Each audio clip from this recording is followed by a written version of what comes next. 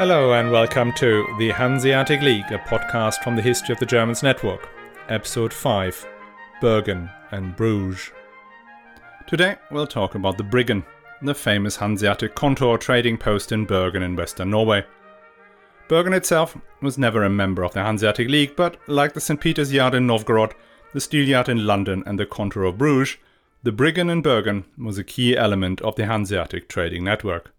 The trade in stockfish from Bergen wasn't on the same scale as the herring trade of Scania or the trade in beeswax and furs from Novgorod, but it was an important springboard for members of the lower classes to join the long-distance merchants.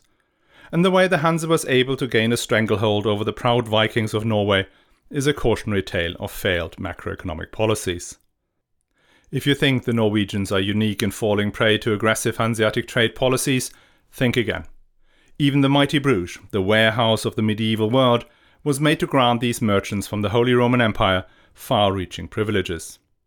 Some have considered these events as the beginnings of a long process of specialization in Europe that condemned the East to become the giant breadbasket that fed an industrializing West. I doubt things are that simple, but let's have a look at the different arguments. Before we start, let me tell you that all podcasts within the History of the Germans podcast network are advertising free, thanks to the generous support from patrons, and you can become a patron too and enjoy exclusive bonus episodes and other privileges from the price of a latte per month. All you have to do is sign up at patreon.com/historyofthegermans or on my website, historyofthegermans.com. You find all the links in the show notes, and thanks a lot to Peter M., John S., Emily F., and Matthew G., who've already signed up. The city of Bergen is Norway's second largest. It lies on the Atlantic coast in the west of the country. It's roughly on the same latitude as the Orkneys in the southern tip of Greenland. But thanks to the Gulf Stream, Bergen's natural harbour remains ice-free throughout most of the winter.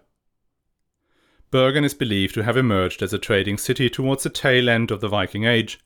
In 1070, the son of Harald Hardrada, King Olaf III the Peaceful, officially established the city of Bergen.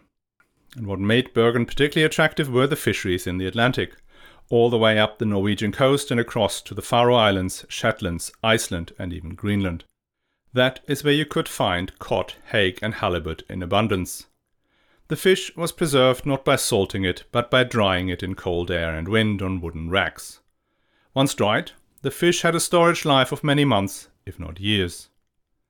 And like the herring, demand for this dried fish, commonly known as stockfish, went through the roof as pious observation of church doctrines spread across continental Europe in the 11th century. And literally all the stockfish came through Bergen. Ever since the Viking Age, there were close trading links between Norway and the ports of England's eastern shore, in particular King's Lynn, Boston, Yarmouth and Hull.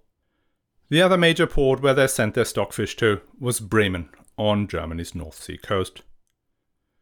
Transport of the stockfish from Bergen was usually handled by the English and German merchants, whose larger ships were more efficient for the journey across the North Sea, whilst the Norwegian, Orkney, Shetland, Faroe and Icelandic ships were much better suited for sailing the rough North Atlantic waters.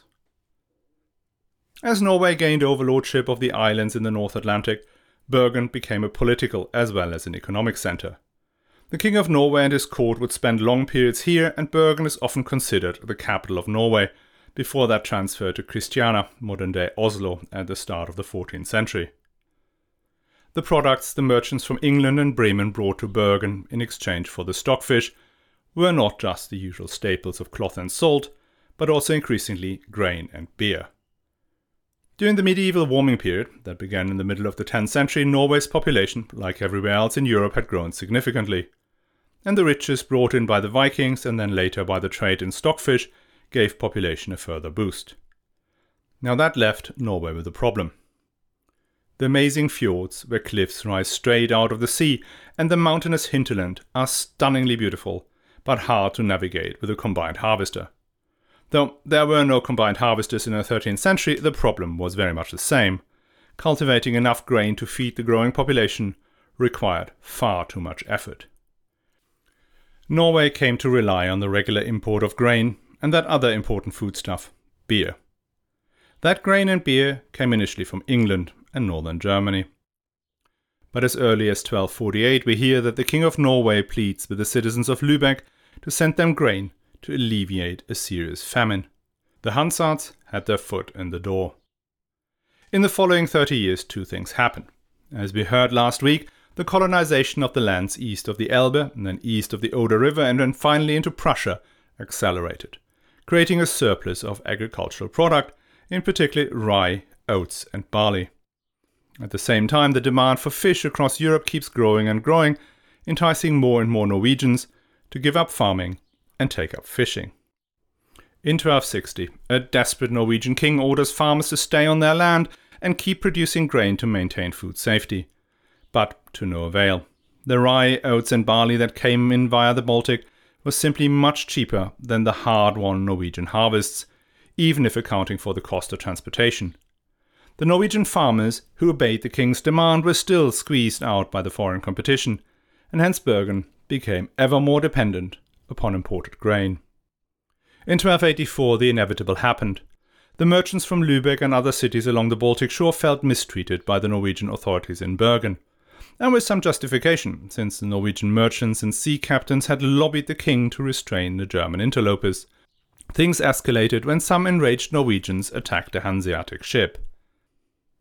After that, representatives of several Hanseatic cities came together in Wismar and decided to place an embargo on any grain, beer, malt and flour destined for Bergen.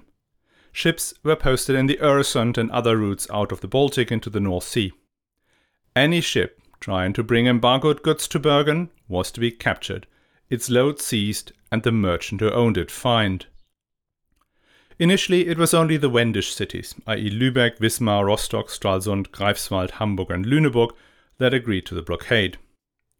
Riga, Visby and some cities along the North Sea joined in after the blockade had been announced. Norway now turned to its other suppliers of foodstuff, the English harbours and the great city of Bremen. Bremen had a much longer relationship with Bergen than the other Hanseatic cities and may have hoped to get a leg up on its Baltic competitors in the stockfish market. We are in the very early stages of the Hanseatic League and there was no such thing as a statute or administrative infrastructure to this thing. The merchants would refer to themselves as gemeine Kupmen, or common merchants, who traded under protection of the Holy Roman Emperor. They would use the privileges that were given to that emperor. And as the empire declined, privileges were then granted to the cities or associations like the Gotlandfahrer, but who could claim them was rather vague. In the 1284 Bergen crisis, some sanctions had to be imposed on Bremen for breaking the blockade. So the merchants of the Wendish cities excluded the citizens of Bremen formally from all privileges that the gemeine Kupmen enjoyed across Europe, in particular in Bruges, London and Novgorod. Now I'm not sure I completely understand the legal basis of this move, but it did work in practice. That was the first exclusion from the Hanse, a Verhansung of a whole city. Bremen, as we will find out, will remain an odd one out for quite a long time. Despite Bremen breaking the embargo and the English harbours doing their best to keep Bergen supplied with essentials, the Hanseatic League did win. Norway capitulated, paid damages and granted the German merchants far-reaching privileges. These included the right to trade freely in all of Norway, south of Bergen. They were freed from almost all taxes and tolls, could transport all goods on their own ships, and were allowed to set up a permanent establishment in Bergen. That put them into a position far superior not only to the other foreign merchants, but to the Norwegians as well. Backed by the threat of another embargo, the Germans expanded their position well beyond the official privileges. They moved into retail, bypassing the local traders. They bought land and estates in Norway, taking over the production of other export products such as butter and meats. The one thing they did not do was trying to trade north of Bergen and on the Orkneys, Faroes, Shetlands, Iceland and Greenland. One theory is that they left it to the Norwegian fishermen because they were just better at sailing across the stormy Arctic seas. But that is not entirely convincing, since the ships from Gdansk and Prussia sailed to Iceland in the 15th century. It's more likely that they realized that there was a limit to what the Norwegians were willing to endure. They had a lot less concern for the men from England and Bremen. These were ruthlessly squeezed out, as their trading costs were much higher because they still had to pay the taxes and tolls. The Hansards took over their trade routes entirely, and would bring the stockfish to the harbours on the eastern shore of England. There they would load up with wool that they would then sell in Flanders, where they could pick up cloth going back to the Baltic. By the end of the 13th century, the Hanseatic merchants, led by the Association of the Bergen Farers in Lübeck, had a monopoly on stockfish in Europe. And that monopoly was managed out of the Tyske Bryggen, the Bridge of the Germans, a historic harbour district in Bergen. In this district, the Hanse built a total of 30 merchant yards. They were constructed on a plot 10 to 20 meters wide and 100 meters long. There was a representative large house facing the harbour, and behind it a courtyard with smaller 3-story houses and a storage facility at the end. Each of these merchant yards had about 90 rooms, providing accommodation and storage facilities for almost 2,000 people. Given Bergen's total population was just 10,000, the importance of this community is quite apparent.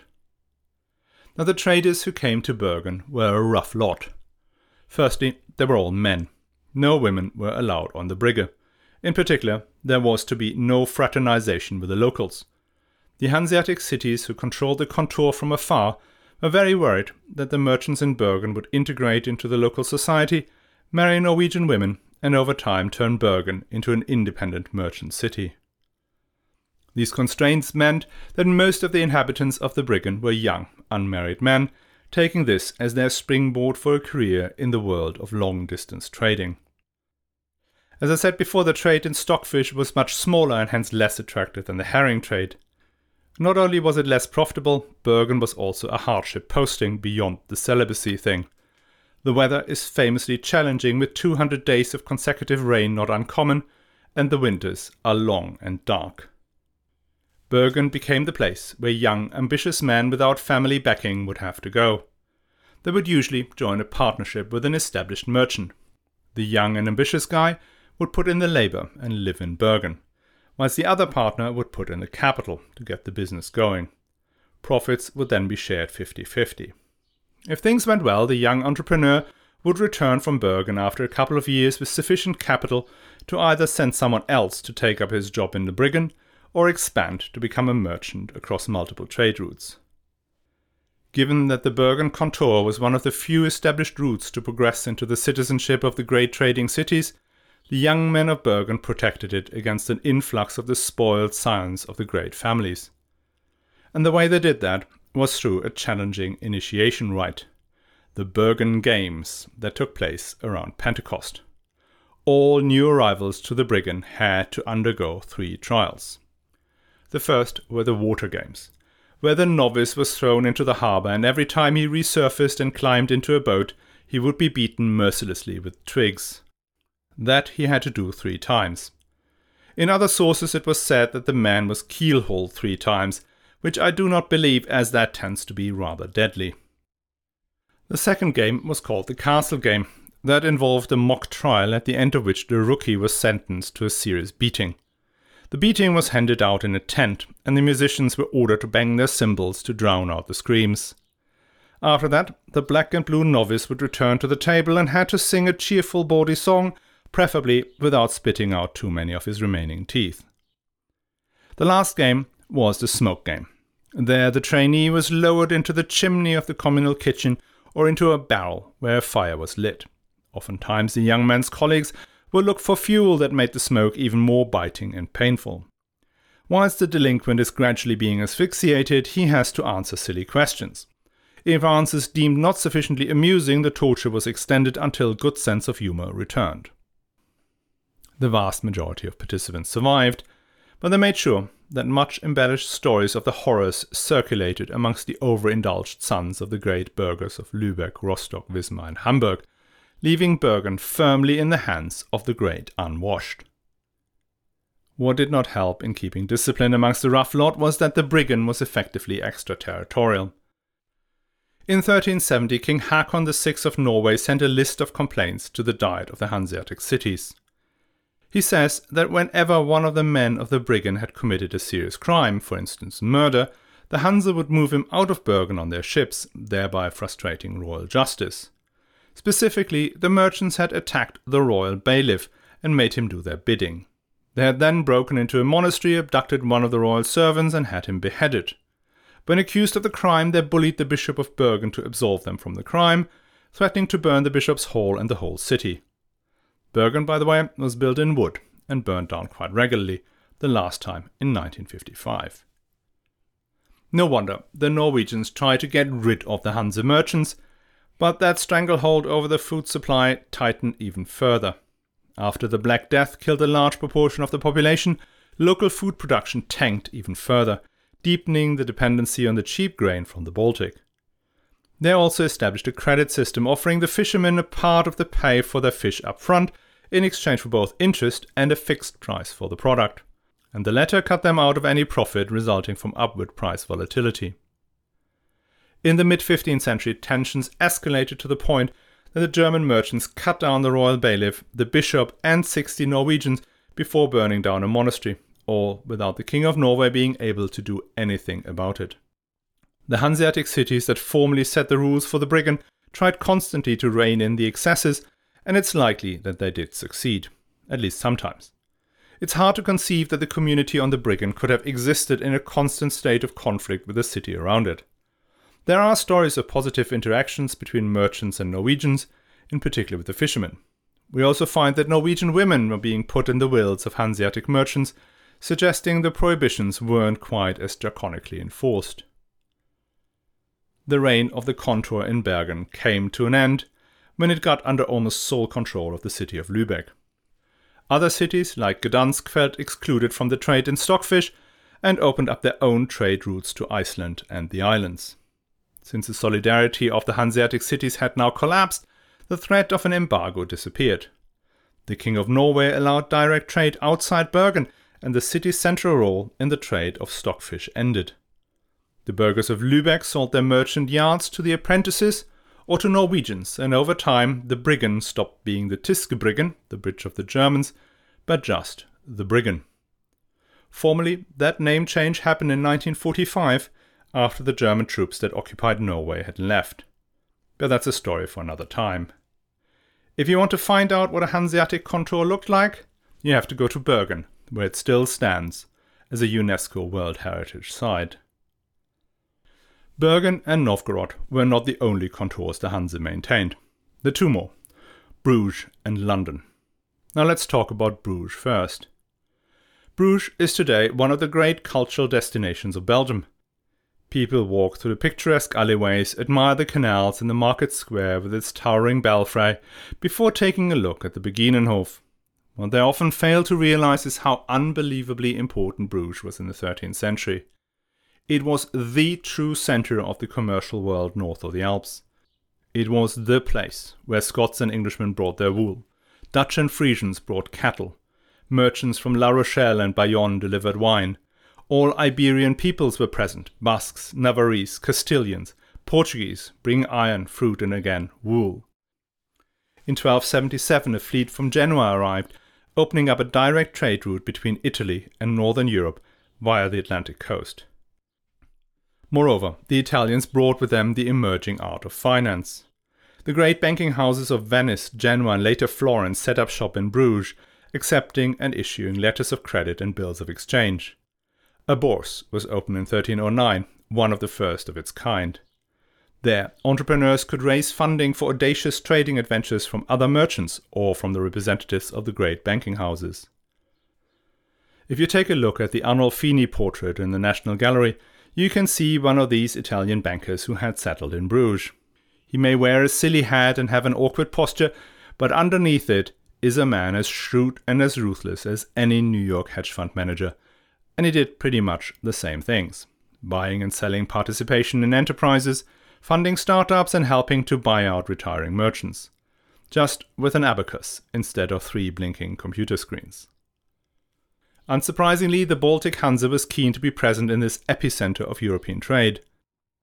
They brought in their herring, stockfish, grain, beer, copper, pelts, butter, beeswax and ash. And at the same time they could find literally anything medieval artisans and farmers could produce. All kinds of luxury goods from the Mediterranean could be picked up and sold on to some Swedish count or Teutonic grandmaster. But mostly they were interested in Flemish woolen cloth that had become the most desirable kind of textile across Europe. In 1252, the Countess of Flanders offered the German merchants to set up a physical contour in Damme, the harbour of Bruges. It would have been a place very much like the Briggen in Bergen and the Peterhof in Novgorod, a place for the Hanseatic merchants to stay when in Bruges, to store their wares and to buy and sell goods. But that did not work out, as either the citizens of Bruges pushed back or the Hansards went too far in their demands. Still, the Countess granted the merchants from the various cities of the Holy Roman Empire wide-ranging privileges, including to be exempt from the trial by combat, not to be made liable for the debt of other Hanseatic merchants, and to be exempt from the lex naufragii, which allows the locals to seize all property washed ashore after a shipwreck. They were also given lower tariffs on their goods and the right to maintain their own weighing scales in the harbour of Damme. The community of the Gemeindekaufmanns, the common merchants, grew at the same breakneck speed as the city of Bruges expanded in the 13th century. Initially, it was the men from Bremen who had been welcomed for their beer, but soon the Lübeckers and Hamburgers overtook them. Though they did not have their own separate yard, there were 2 streets named after these cities, suggesting that many of them congregated in designated inns. And it's in Bruges where we encounter more of the inland members of the Hanse. We've already heard that Dortmund was crucial in the early development of Lübeck and the Gotlandfahrer, as were Soest and Münster. These Westphalian cities lay along the Hellweg, an east-west link between the Elbe River and the Rhine. Many Baltic goods travelled down that way, to bring, say, herring to the faithful of Nuremberg. Equally, goods from the south, like wine from the Rhine and Moselle Valley, travelled north along this road. Where the Hellweg hits the Rhine, the city of Duisburg became the major inland harbour, which at least during my childhood was still the biggest inland harbour in the world. Today, that is apparently Nanjing in China, though if you look on the map, that could easily be classified as a seaport. Though Dortmund is initially the most important of these Westphalian Hanseatic cities, there is another massive one that takes over from the 13th century onwards, and that is Cologne. But today is not the day to discuss Cologne. That will be next week, but suffice to say that Cologne too was closely involved in the trade with Bruges. The city I want to talk about in this episode is my favorite city in Germany and the place I feel most at home, and that is Hamburg. Germany's second largest city, is also one of the older ones beyond the Limes, that ancient Roman defensive wall against the Germanic tribes. Saint Ansgar, the apostle to the north, was posted to Hammerburg in 834 and built a wooden church there. Over the centuries that followed, the city remained a modest outpost despite its former role as a seat of an archbishop. The local Abodrites as well as the Danish Vikings burned the settlement multiple times. And even when Lothar of Supplinburg and Henry the Lion defeated the Slavic tribes, that did not mean that Hamburg was safe. Various Saxon noblemen burned it as late as 1138. The Counts of Holstein had become overlords of Hamburg in the 1120s, but most of their focus was on developing Lübeck. Only once they had lost Lübeck to Henry the Lion and failed to get it back after the Duke of Saxony had fallen, did they focus on Hamburg. In 1188, they established the Neustadt, the new town, built on the site of the former ducal castle. It is again settlers from Flanders and Holland who make up the first inhabitants of the city. Hamburg claims that it received a wide range of freedoms and privileges from the Emperor Frederick Barbarossa in 1189. It is now firmly established that this letter is a fake, which does not stop the Hamburgers from celebrating the date of its issuance at the annual Hafengeburtstag or Harbour Anniversary.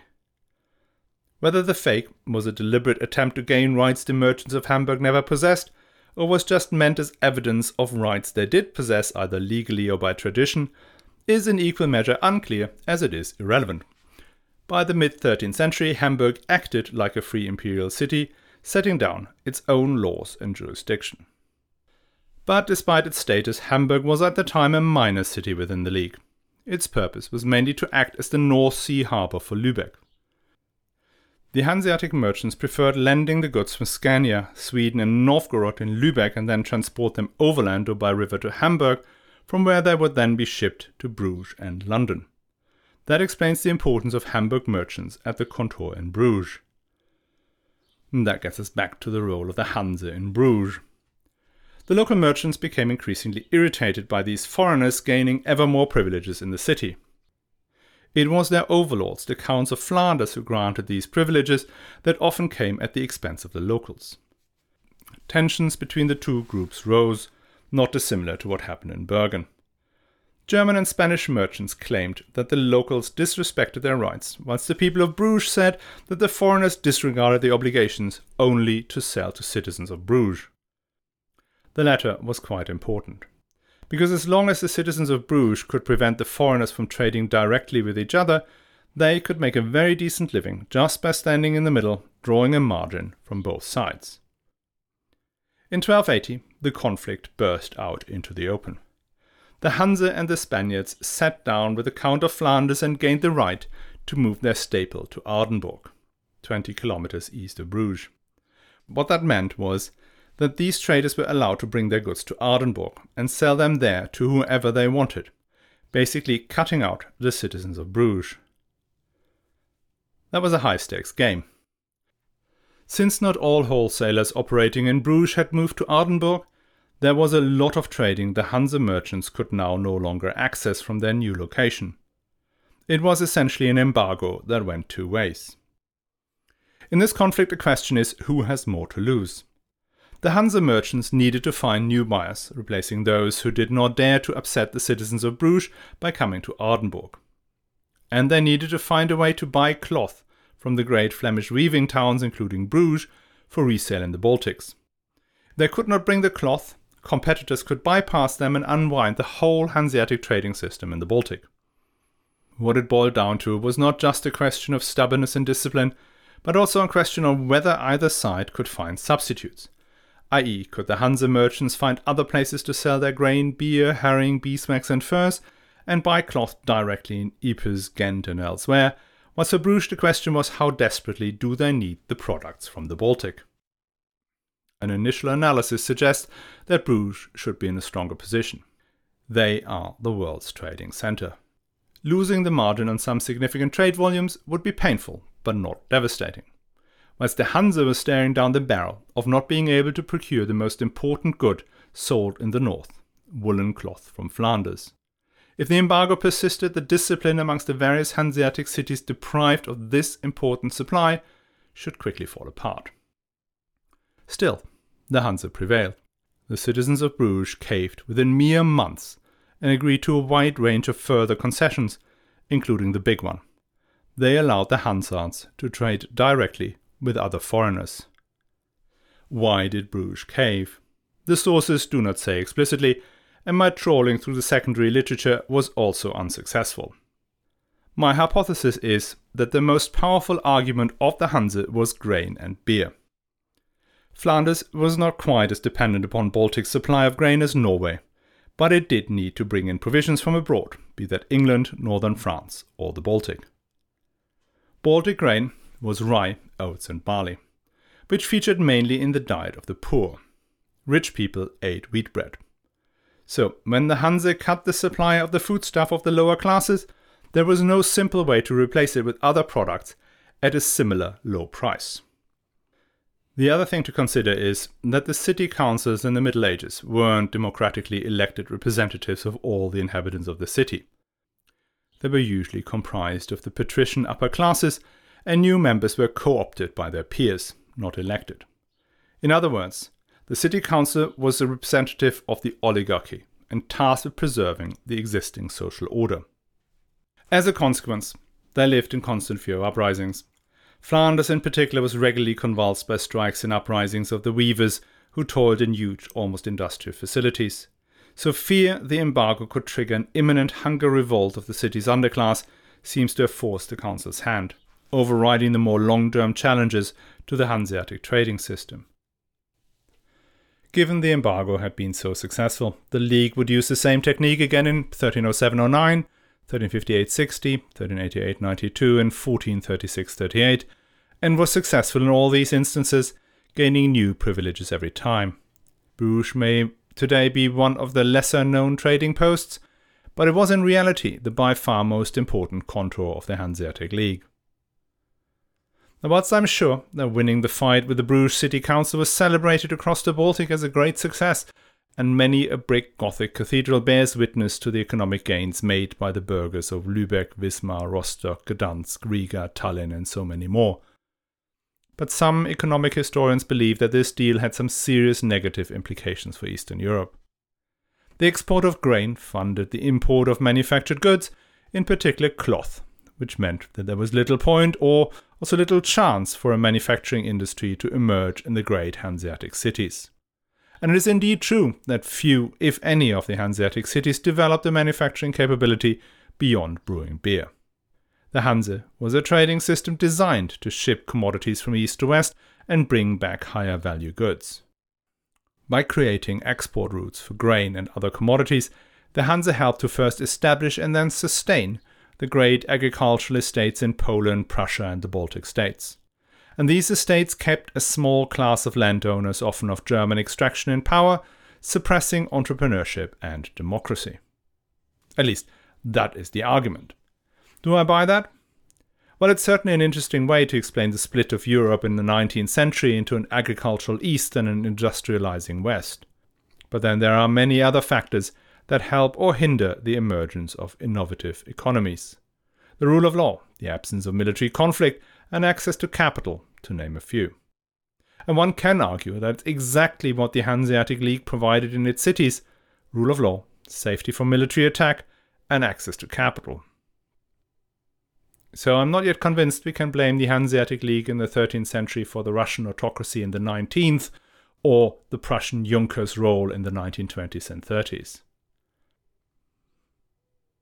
So, this is not the last time we'll hear about the contours in Bruges and Bergen. But we're done for today. And next week we'll look at the most famous of the Hanseatic contours, the Steel Yard in London. Well, we will not look at it because it's essentially buried under Cannon Street Station. But still, I hope you'll join us again. And now, before I go, let me explain how the show works. You're currently listening to a podcast about the Hanseatic League. All these episodes you get here are also available in the main feed under History of the Germans podcast. This episode is episode 113 of this main podcast. So, if you enjoy this show and you want to hear more, go over to the History of the Germans podcast. We've already covered the Ottonian Empire in episodes 1 to 21, the investiture controversy in episodes 22 to 42, the reign of Frederick Barbarossa and his immediate predecessors in episodes 43 to 68, the time of the civil wars between Welf and Hohenstaufen and the reign of Frederick II in episodes 70 to 94, and the history of the Great Stem Duchy of Saxony in episodes 95 to 107. And as you've heard in the beginning, the History of the Germans and all its offshoots are funded entirely by the generosity of our patrons. So if you feel it's worth supporting this effort, go to patreon.com/historyofthegermans or to my website, historyofthegermans/support. And make either a one-time donation or sign up for a monthly or yearly contribution. If you do the latter, you get access to occasional bonus episodes, but mostly you're supporting the show. If Patreon isn't for you, you can also support the show by helping raising its profile. The best way to do that is to tell friends, family, strangers in the street, simply anyone that you love the show. And you can do that face-to-face or on social media. If you want to link to my content, I'm on Twitter under @GermansHistory and on Facebook under @HotGPod. All the links are also in the show notes. For this episode, I relied heavily on Justina Woops-Morozevich. I do apologize for my pronunciation, but she's written an article called The Rules of Inclusion, Rules of Exclusion, the Hanseatic Contour in Bergen in the Late Middle Ages and its Normative Boundaries, which you can find a link to in the show notes. Then Carsten Müller-Beusen, Die Deutsche Brücke in Bergen, which is published in Die Hanse, Lebenswirklichkeit und Mythos, herausgegeben von Jürgen Bracker, Volker Henn und Rainer Postel. Then, as always, Philipp Dollinger, Die Hanse, and Rolf Hammel-Kieslow, Die Hanse.